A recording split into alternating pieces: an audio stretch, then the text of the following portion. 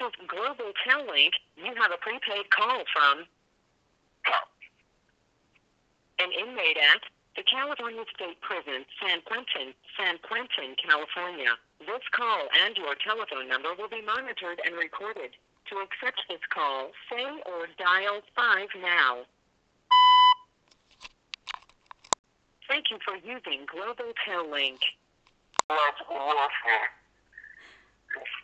If anyone has ever been bullied or happened to be bullied, you understand the nature of psychological warfare. Same approach and tactics play out psychologically within prison, between goons and prisoners daily. However, in most cases, prisoners suffer no physical harm. Instead, it's a daily, constant antagonism, agitation, and irritation, verbally hurled or tactically applied against the prisoner. Take, for example, the phone keypad being repeatedly pushed. You heard before you hear my voice. This is a repeated attack of irritation done every time I call Murphy. This initially began over a year ago with another caller I spoke with. Back then, the same goon pushed the keypad throughout my calls, interrupting my conversation, or the goon would simply disconnect my calls. Only after I found it. This call and your telephone number will be monitored and recorded. Only after I filed a grievance and the deliberate indifference of the sergeant and lieutenant did the irritation become limited to what you heard at the beginning. Why is this happening? One reason for sure, psychological warfare. These psychological attacks are initiated to toy with me, irritate me, emasculate me, and horrible dominance over me.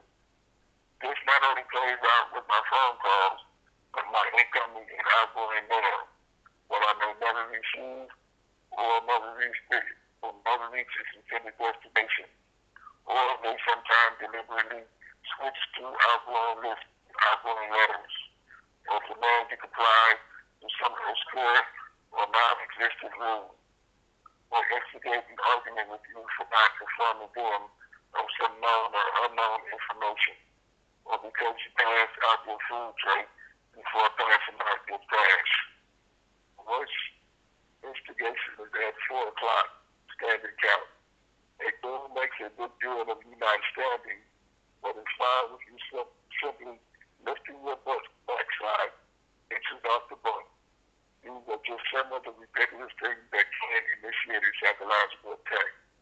In all cases, the aim is to get the prisoner to respond in a way that justifies the goon's next actions, like issuing a 128B or 115 rule violation, to ensure being ransacked, or worse, being sent to the home. Is psychological warfare unethical? No.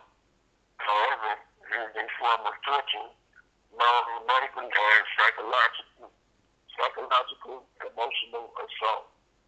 The effect, some prisoners begin to have emotional outbursts or rant and complain long after the agitation has passed. Those who complain are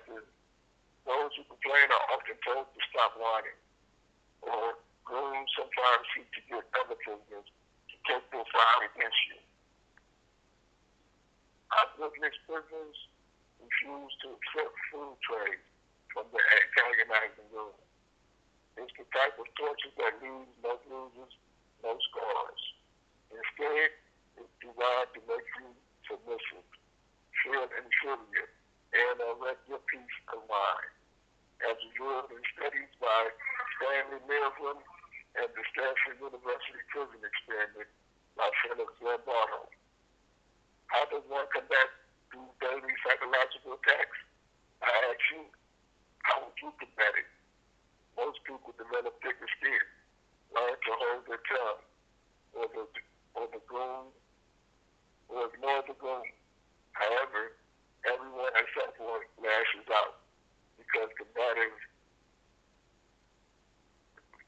everyone lashes out becomes combative, because putting up a defense helps you maintain your humanity. your dignity and prevents you from becoming malleable or inferior. But most importantly, ensures your spirit is never broken. In California Death Row, I say, we say, free or direct.